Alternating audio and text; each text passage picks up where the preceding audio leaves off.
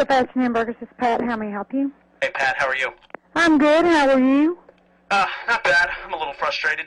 Why are you frustrated? I filled out an application to be a drive-thru attendant, and nobody called me back. I have... What's your name? Marco, M-A-R-C-O.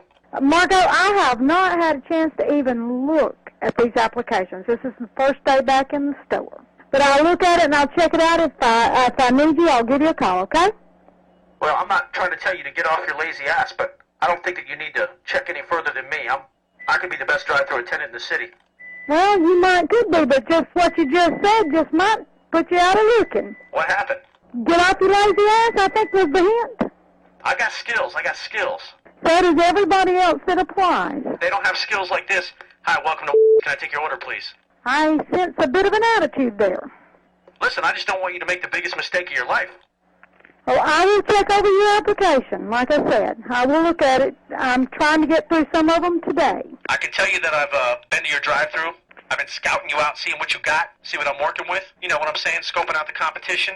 Mm-hmm. You guys are sorry in the drive-thru. I can take it to the next level of drive-thru service. I'm quite sure you could, but I don't know that I could handle the attitude. Welcome. Can I take your order, please? Like I said, I will check out your application and call the references and stuff on it and see what we can do. How about this line? You better biggie size that order, I'll come out there and I'll kick your ass. See, right there, you know. We will prank you.